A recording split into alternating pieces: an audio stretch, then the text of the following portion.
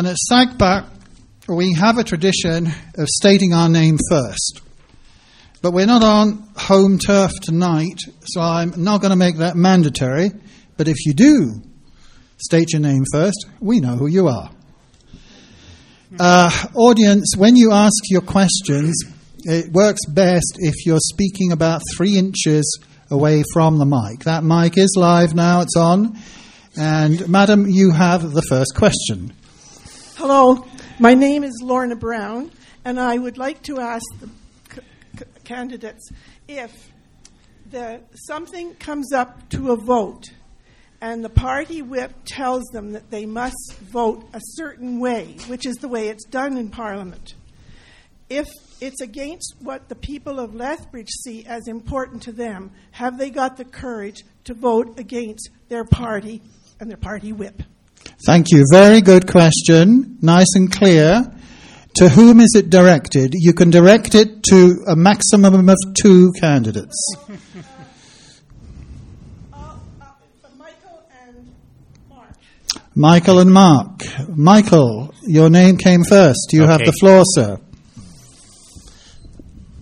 What do you mean by the people of Lethbridge? But how do you determine how many people are behind that issue?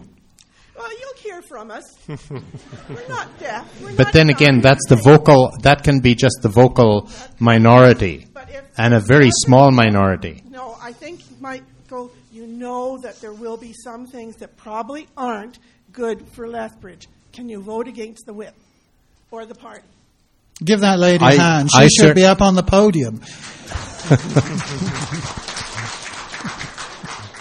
I certainly like to think that I have a bit of freedom that way.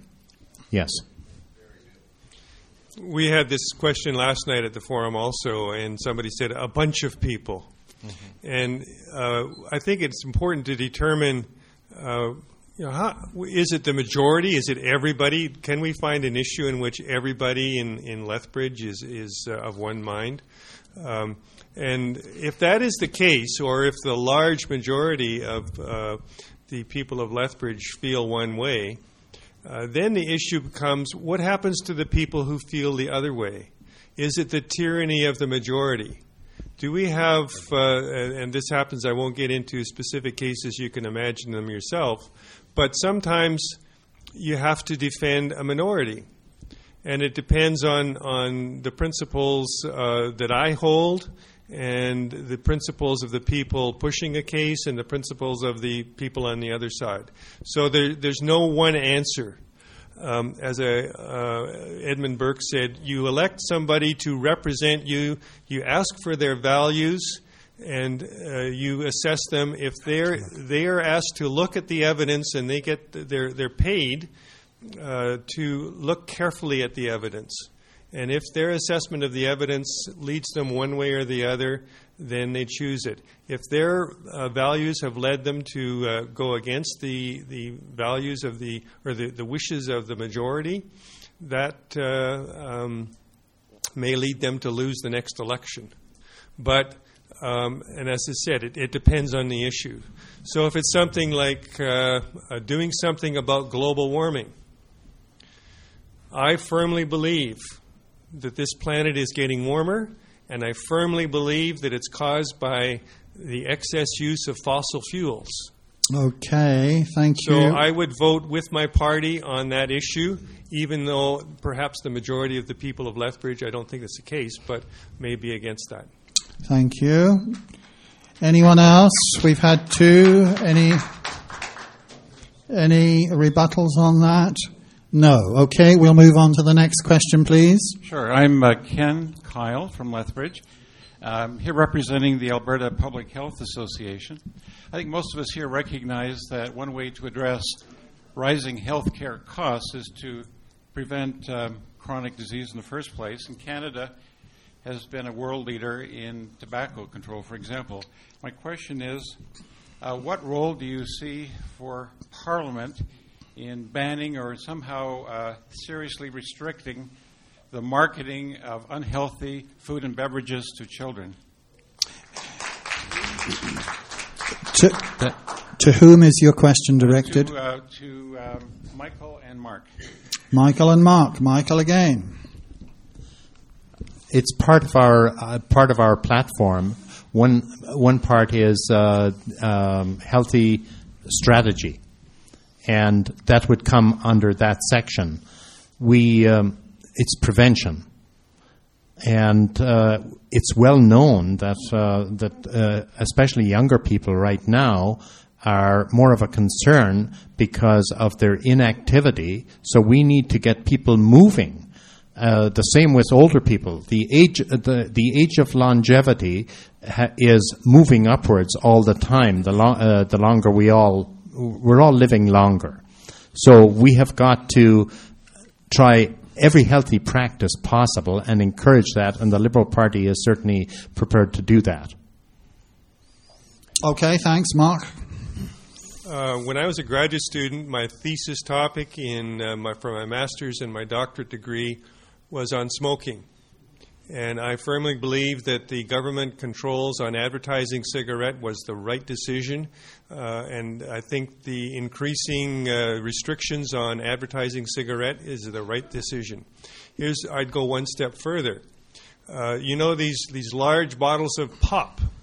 I think they're the equivalent of 20 ounces of cola or whatever, root beer. That has become the norm, the standard single serving size, 20 ounces, more than 20 teaspoons of sugar, I think, in one of those bottles equivalent. That, somebody found out by research, those calories comprise 10 to 15% of the calorie intake of the average teenager. It's astounding. I would like to propose not only a ban on the advertising of them, but the ban on the sale. If you want to buy a big bottle of pop, it's got to be 2 liters. Otherwise, it's a 12-ounce can or 355 milliliters. And the advertising for various kinds of sugar pop stuff on children's television, I think, should also be banned. Okay, thank you. Anyone else? No one else. We're going to move over now to the Crossings branch. Melissa, if you can alert the Crossings branch and to ask whether there are any questions that anyone over there has. One of the two? I don't see many people there. Maybe the angle of the camera. Wave to us.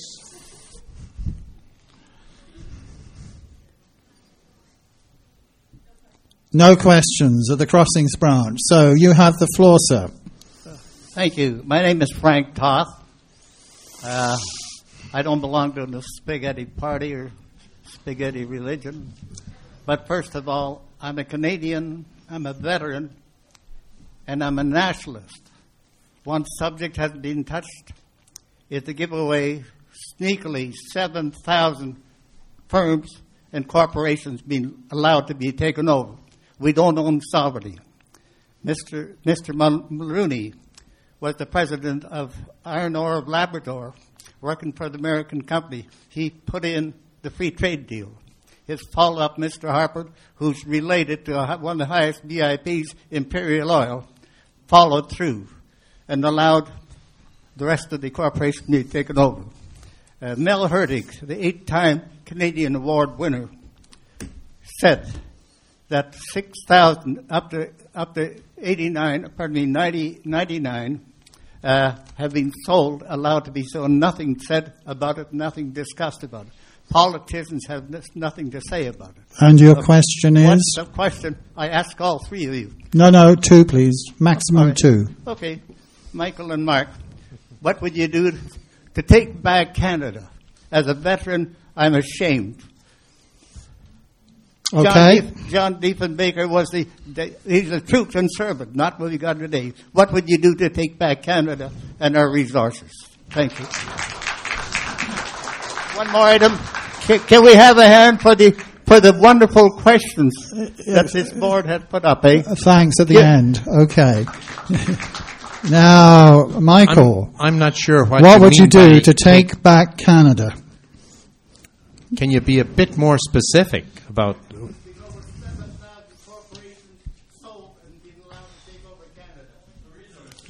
Oh, okay. Nobody's ever talked about it. It's been under the table. Well, one way is through better regulation. A lot of them, they just run amok and try to influence Parliament to soften all the rules. That's why we have such pollution, such as in the tar sands.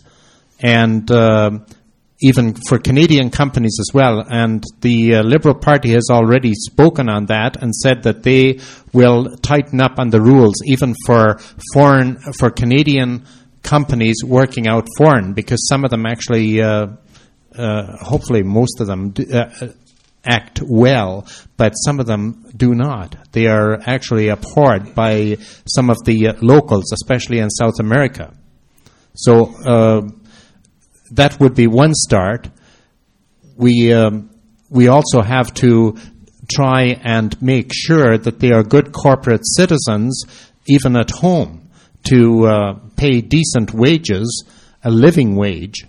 We've got to keep that emphasized, and I'm glad to see that our city here has a policy on a living wage as well. So companies have got to be encouraged to adopt good policies for everyone. Okay, thank you. Mark, what would you do to take back Canada? Frank, Mel Hurtig is a personal friend of mine. I met him when I was president or chairperson of the Committee for an Independent Canada Lethbridge chapter. That's where I cut my teeth. As a matter of fact, I was the second chair. The first chair was another person that moved on to better things, Bob Tarlick. When he went to run for an alderman, he said, "Mark, I think you should become the president." I went, well. Anyway, so I'm familiar with the arguments of foreign takeovers of Canada. And our party is aghast at the takeovers that Stephen Harper has allowed. We would reduce the threshold for foreign investments to be $100 million, way lower than it is now. There have to be explicit, transparent criteria for net benefit to Canada.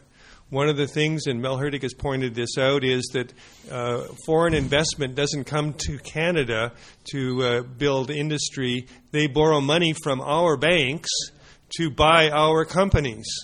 And we lose in both ways.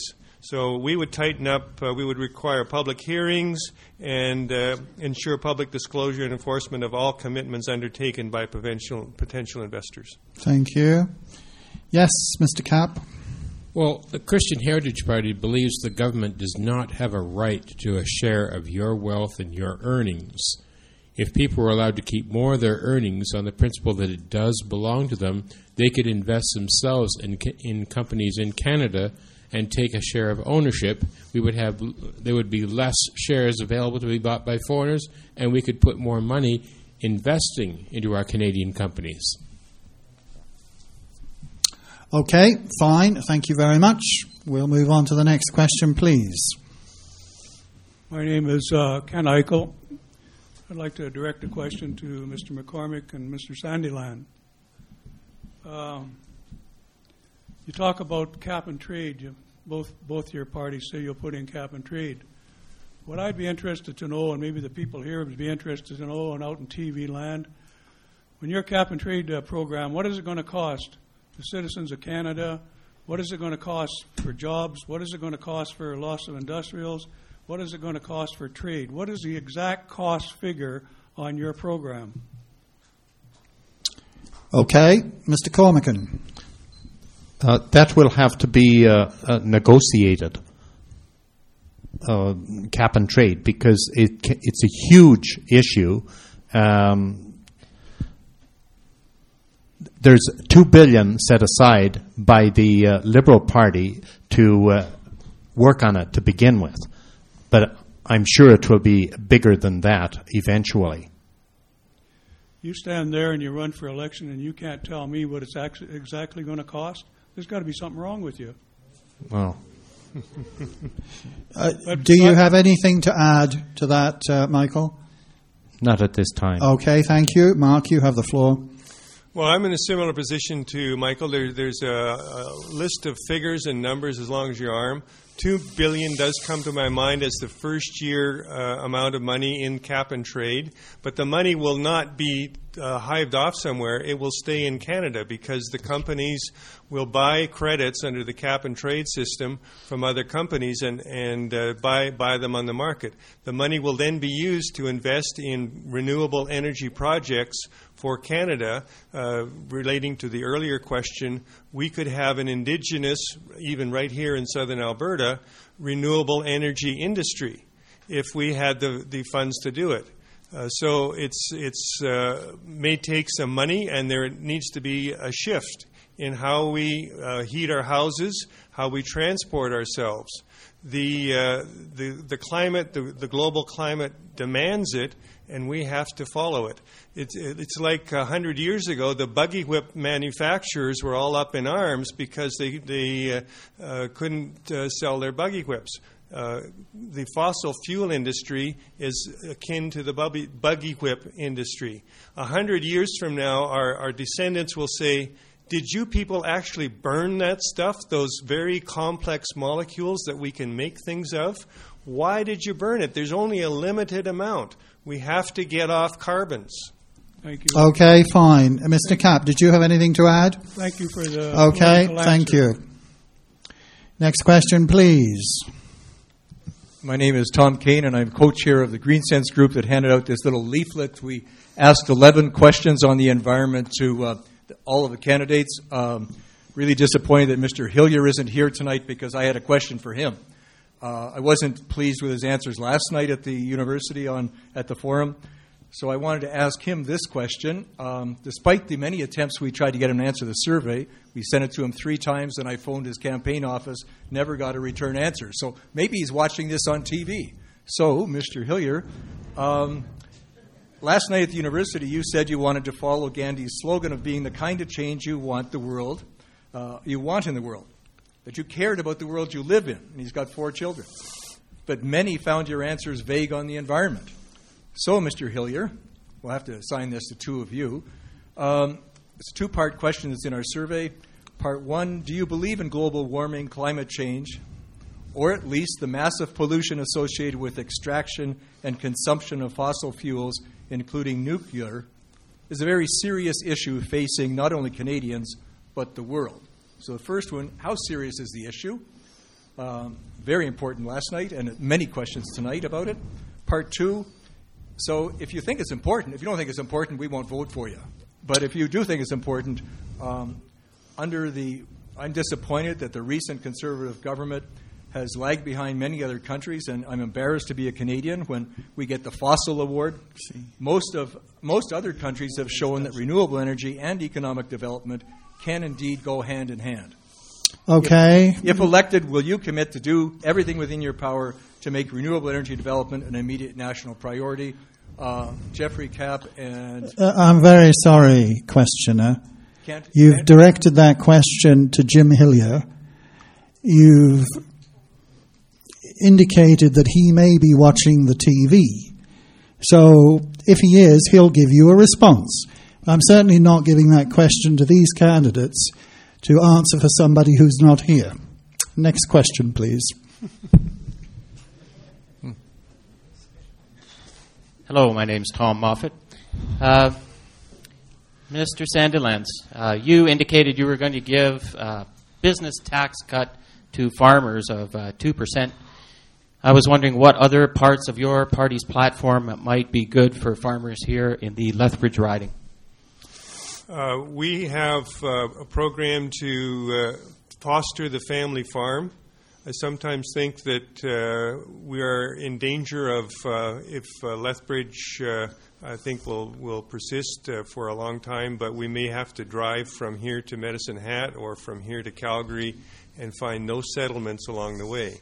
The family farm is the keystone of the settlement of the prairies, and we need to keep the family farm. So we have programs to encourage family farms. The business risk management program that helps the farmers even out their profits, their income. I don't think farmers really ever earn a profit. The story of the farmer who won the lottery and asked what he'd do. He said, "I'll keep farming till all the money's gone." So we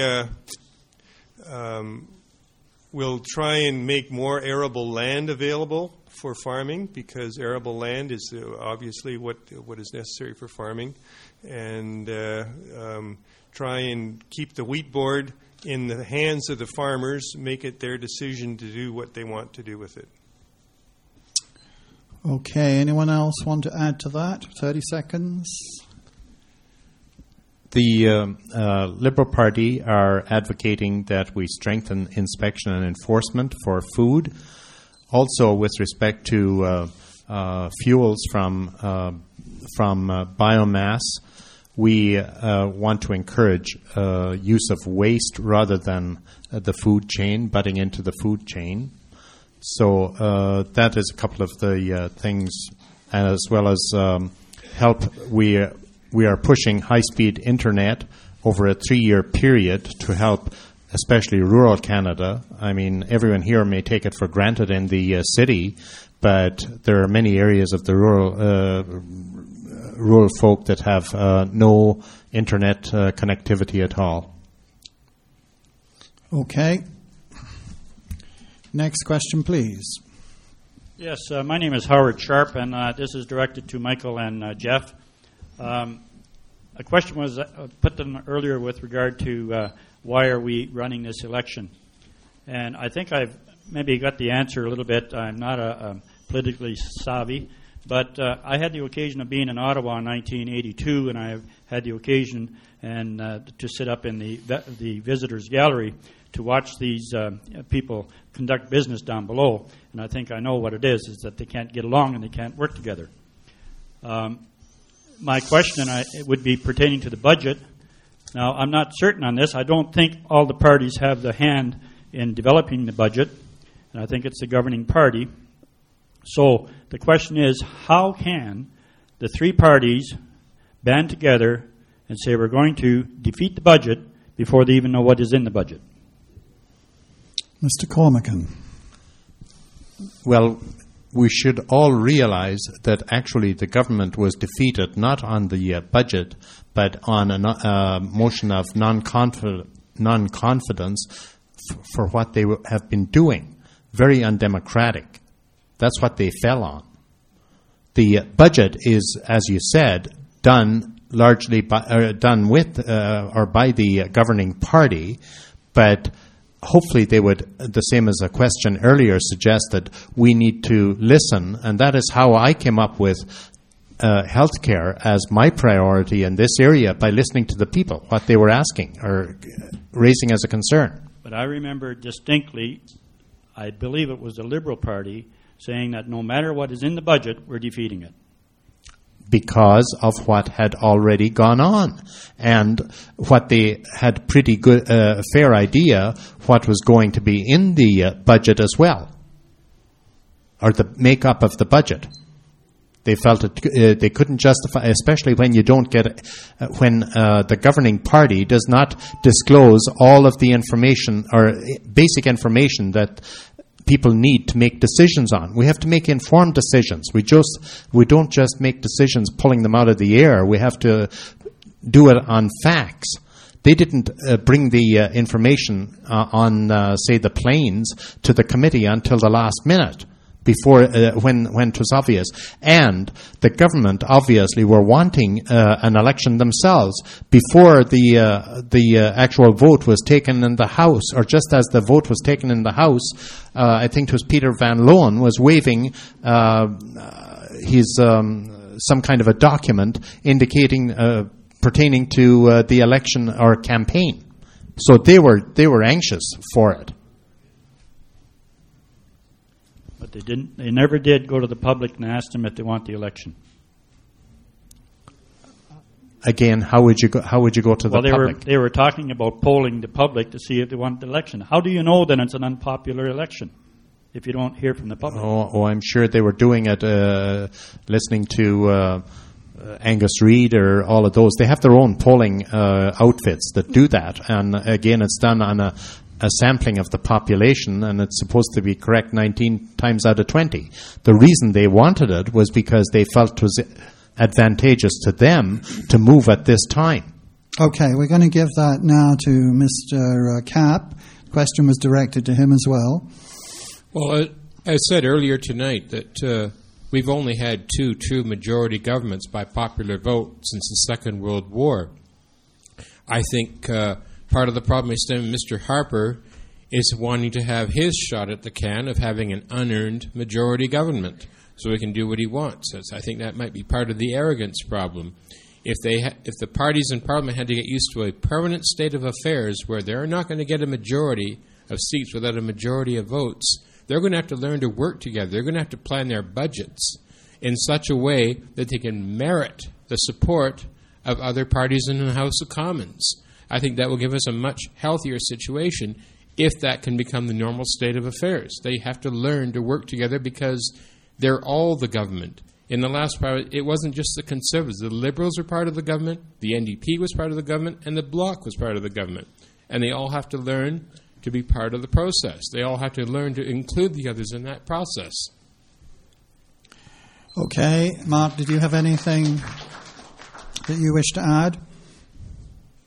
Did you have any? Well, just for the record, Jack Layton said there is a budget lockup. There's about a 2 or 3 hour period where the press and a representative or several representatives of each party gets to go over the budget and study it. So Jack Layton was in that. He knew what was in the budget for quite a few hours before it was announced in the House of Commons. So he was able to come out and say, we didn't get what we asked for. But Michael's right. Harper wanted an election. He's running attack ads continuously. There are photographs of some of his candidates had their campaign signs ready in middle March. So he thought that the polls showed him he had a chance of getting a majority. I would like a situation where the Governor General is firm and says, if you can't make this, if you can't get the confidence of the House of Commons, I'm going to try somebody else. There won't be another election for 4 years from the last one. Then we would have a situation where they have to negotiate. Now they don't have to negotiate. After 6 months or 8 months or a year, they get to call an election. And I think that's unfair to the Canadian people to have a situation like that. Okay.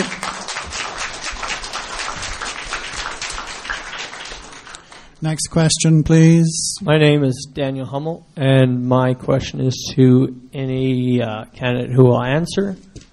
Are you in favor of supply management? Would you maintain chicken and poultry quotas for the producers, or would you scrap it in legislation? There's 2 to answer. Who wants it first? Jeffrey, I saw his hand. Well, supply management has served Canadians well. We have some of the lowest prices of food in the world, at least until recently. We certainly would continue to support a supply management system. There is one major flaw in the supply management system, and is that we have allowed quota to become a commodity which farmers trade. We believe that quotas, when a farmer goes out of business or doesn't require as much, it should be returned to the quota board to be assigned to new farmers if there are any waiting, and only after that assigned to existing farmers. It shouldn't be going from farmer to farmer, because that just helps inflate the price. It's sold between farmers. No, we would say the quota has to go back to the assignment board, not to another farmer. And the board would then assign it to new farmers. We're keeping new farmers out of business because they're trading it amongst established farmers. It's keeping the new ones out of business. Okay, Michael. As I stated earlier, it's we want to put the power in the farmers' hands, leave the power in the farmers' hands. It is in it right now. That is the big discussion with the wheat board. And we say, don't interfere. Leave farmers decide for themselves. And we will help them as much as possible with made from the farm up legislation or what should I say, supports to help them with organization and financial structures and that sort of thing.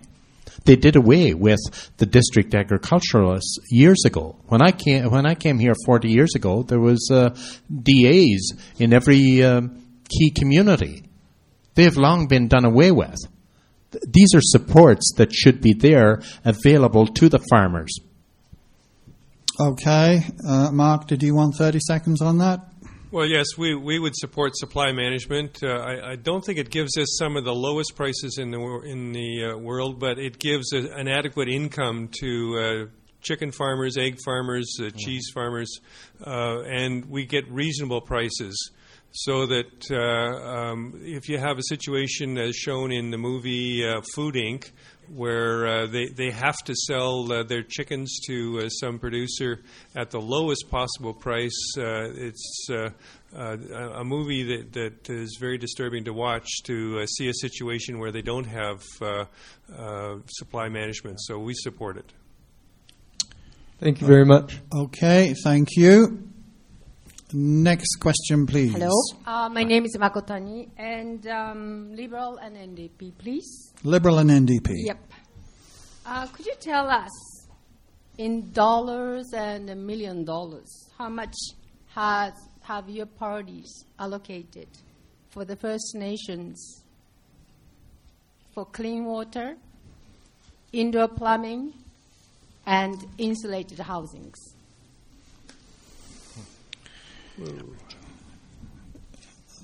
Mr. Cormican, did you get the question? Yes, an amount for Aboriginal peoples.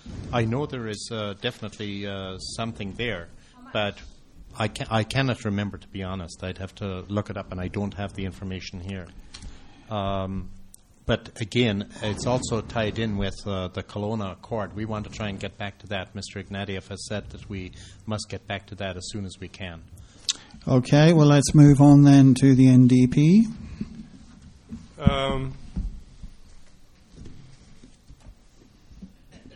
Okay, the actual dollar amounts are hard to track down, but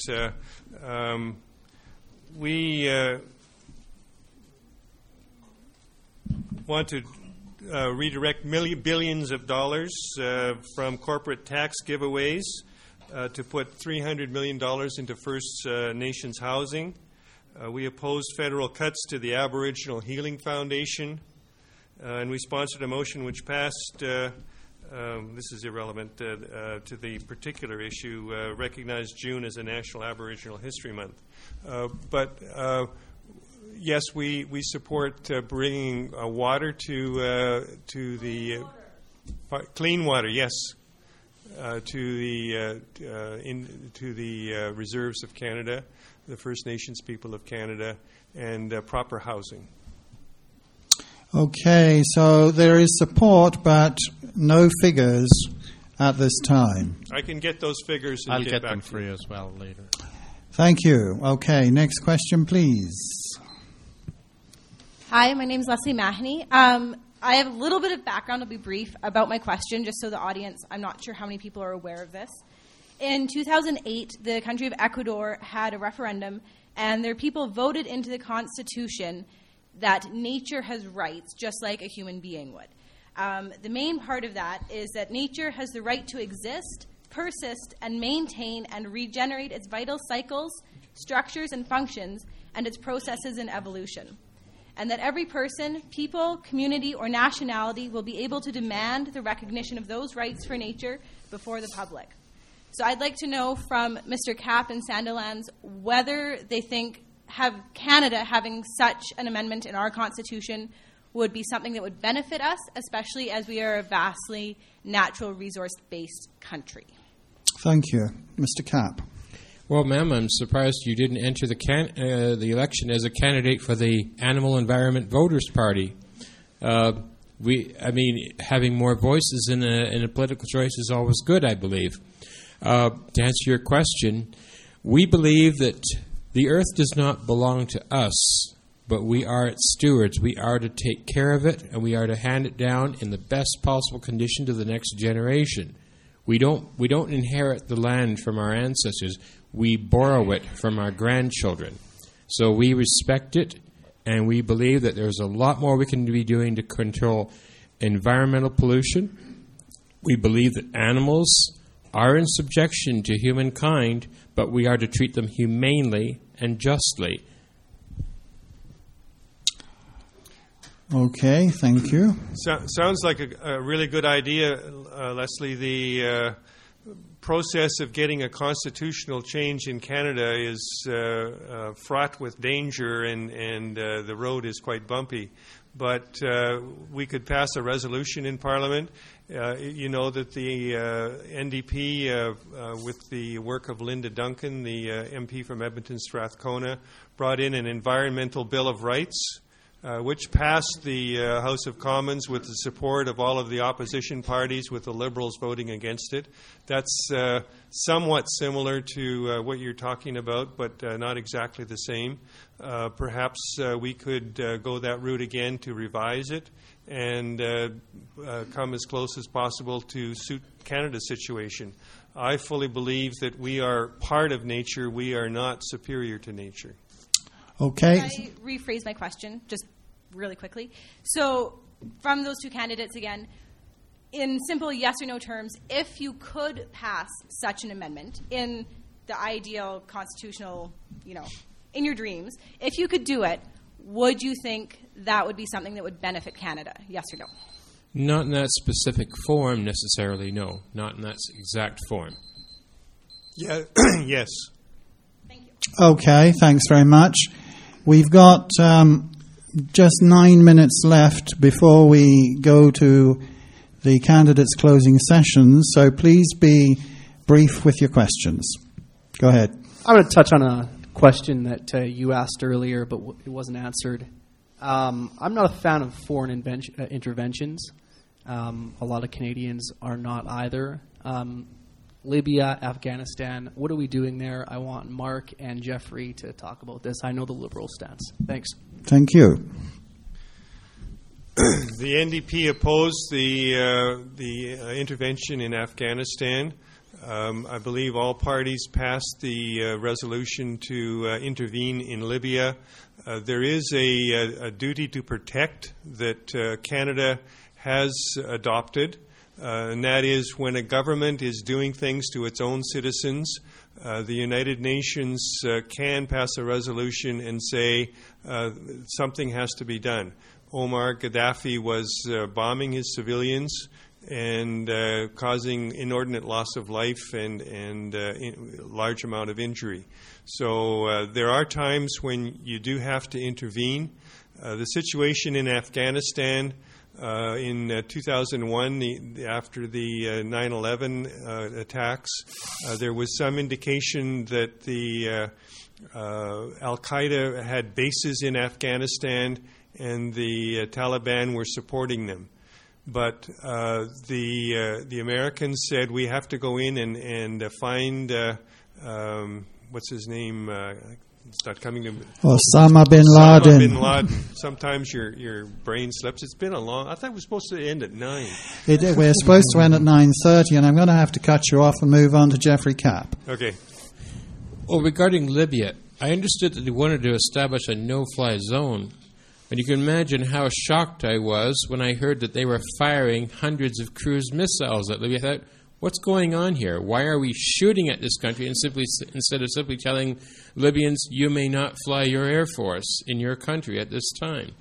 I really do not like the fact that we were throwing all kinds of explosives at that country just to enforce a no-fly zone. Regarding Afghanistan, I cannot imagine that anyone in this room who believes in equality among people, who believes in equality for women, could have possibly been against the removal of the brutal Taliban regime, which thought it was perfectly okay to stone women just because you could see their eyebrows. Okay, thanks. We're going to move on. I see 3 more questioners, and if you're brief with your questions, we'll get through all 3 of you. Go ahead. This question is for Michael and Mark. What are your plans to help reduce burnout for healthcare workers and reduce wait times in hospitals? Are you going to create more jobs? Michael, go ahead. Since my name was mentioned first, I guess I go. We're talking federal versus provincial. Healthcare is delivered by the provinces, so it's really up to them. The federal government has responsibility overall for healthcare in all of the provinces. It just sets general rules, and there are 5 principles that all the provinces are meant to go by. So really, it's up to the provincial governments to decide on how they allocate their dollars within those guidelines. Okay, Mark?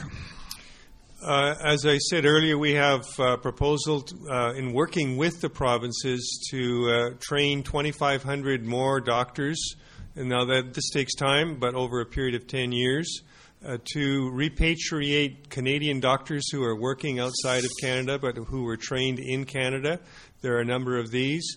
To improve the ability of foreign-trained physicians to get Canadian credentials, and to train 6,000 more nurses over a period of 6 years.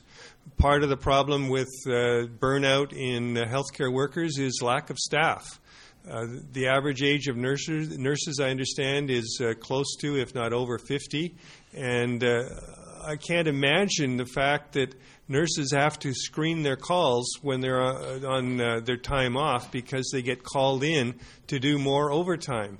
They can't refuse overtime. It just seems to be overtime should be something that is optional if you feel like it, but not compulsory. So we need more healthcare workers, and we need to spread out the work that healthcare workers do so that it's more intelligently assigned. Okay, thank you. Next question, please. Hello, my name is Lorna Sellinger, and the question is for Michael and Mark. And my issue or concern is with the promotion of public safety and proper regulations. Presently, we have thousands of Canadians who work in the federal public service, such as border crossers, food inspectors, grain inspectors, air and rail inspectors, and a lot of these services are in jeopardy by the government wanting to continually cut budgets to reduce red tape. And I think if we all think back to 2008, we see how the people who suffered from the listeria crisis in Ontario, they were the ones who probably suffered the most presently. Harper said he wants to reduce the number of inspectors that he has. He wants to have fewer regulations. He wants industry to regulate itself. Even though if you ask many Canadians, they expect government to be protecting them with these regulations. And your question is? Okay, my question is, what will you or your party, or will you and your party invest in stronger protection by government to keep our communities and our lives safe? Thank you. Michael? Our party has already spoken and has money in the budget for, say, for example, increase in the number of inspectors for the food, because we're quite aware of what has happened there. We also may need to, knowing possibly going out on a little bit of a limb here, but we may have to look at how they are actually employed. Because, as I understand it, the current government have been trying to privatize that. In a sense, it's the fox guarding the hen house. And I don't really believe myself that is right. And that's exactly what happened at Maple Leaf. Yeah. I don't believe that is right myself. You have to have an independent body. And the only independent group that I can see that could do that, rather than giving it over to the establishment that's doing the factory or whatever itself, is to have a government agency that does the independent inspection. Okay, thank you, Mark. We're proposing a Canadian food strategy that will combine health goals, environmental goals, food quality objectives, local and organic choices for consumers across the country. We'll increase food safety by hiring 200 new food inspectors for the Canadian Food Inspection Agency. Strengthen Canada Food Inspection Agency's capacity to prevent, detect, and respond to foodborne illness outbreaks. and meet the same environmental health standards that apply to food produced in Canada. We will enact legislation to provide proper labeling of food with information on its origin, its nutritional value, and whether it's genetically modified or not. And all of this has been costed out in our cost document. Thank you very much. Okay, now we're coming on to the last audience question. Go ahead, sir. My name is Kevin Float. I'd like to compliment all the candidates for standing for their respective parties. I woke up this morning to a news announcement that a Conservative candidate in another riding was advised by the National Party not to show up to a public forum. The candidate I most wanted to see tonight is not here. It may be totally innocent, but it's hard not to be cynical based on events that have been going on in Ottawa for the past 5 years. So this question is to Jeffrey and to Mark. What personal assurance can you give us voters that you will maintain your personal integrity in Ottawa and that it won't be eroded? Mr. Kapp. Before I can even serve as a candidate for my party, we have to undergo what's called an integrity analysis. This does things like check our police record, financial credit check, and it commits us to the values of the party and whether we truly believe in them. It examines our lifestyle and such to whether it conforms to what should visibly be known of a candidate. So in that regard, we are vetted in this way. If I have your mandate to represent Lethbridge in the House of Commons, then I have a responsibility to you to merit your continued respect. I will maintain contact with you through the constituency office. If elected, I would hope that I could make arrangements with Mr. Casson for the continuity of his location, so we have continuity of where constituents can reach us. Thank you. Mr. Sandilands. Our party has a similar vetting process. All I can say is to you, I will do my best. I propose and plan, if I'm elected MP, to hold regular town hall meetings with people in Lethbridge, but also in the surrounding communities of Lethbridge, so that people living in areas to the south and to the southwest and to the north and to the west and the east can meet their MP, ask questions about what's going on. I would do this on a regular basis so that people can see through my eyes what's going on. We'll run, obviously, the best staff in Lethbridge that is possible to find.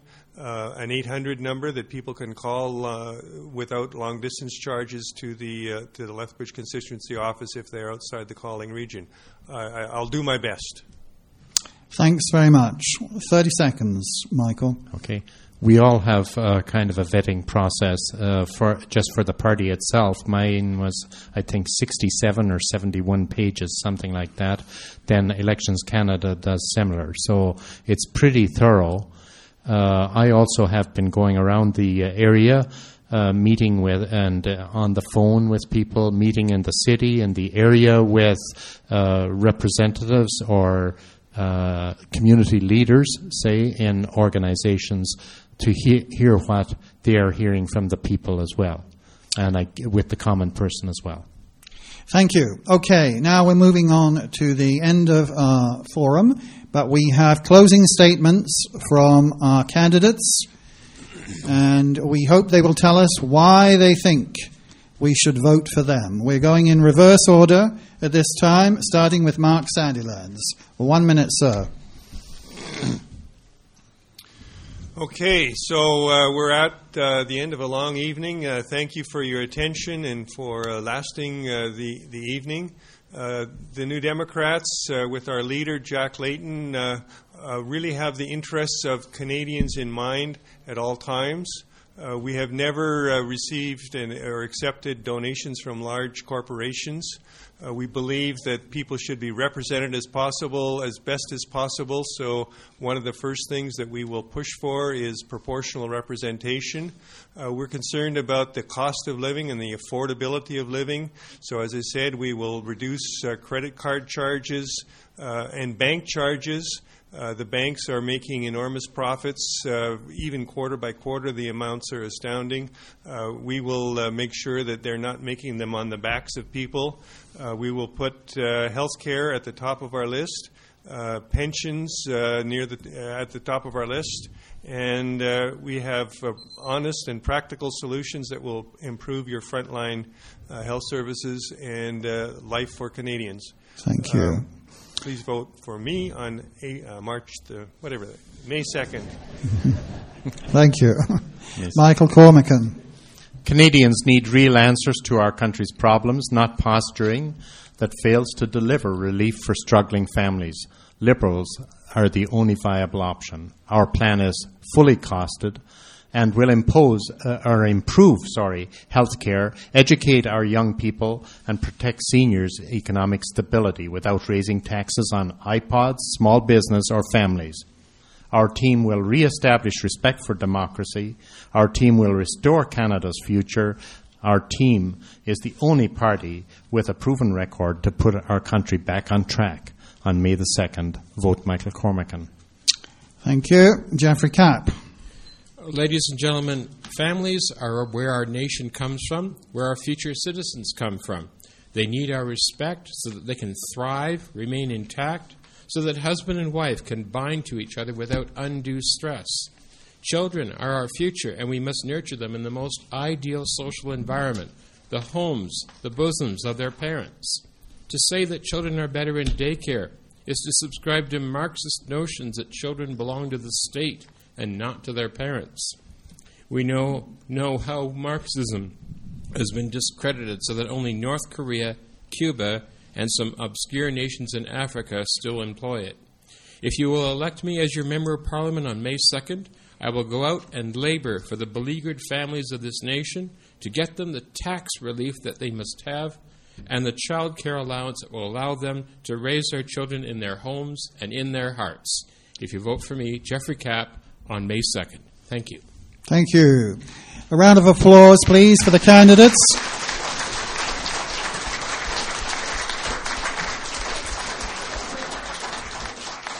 Thank you very much, candidates, for attending. And thank you, audience, also for coming, asking your questions, announcing your concerns. And we look forward to seeing you at SAGPA. Good night.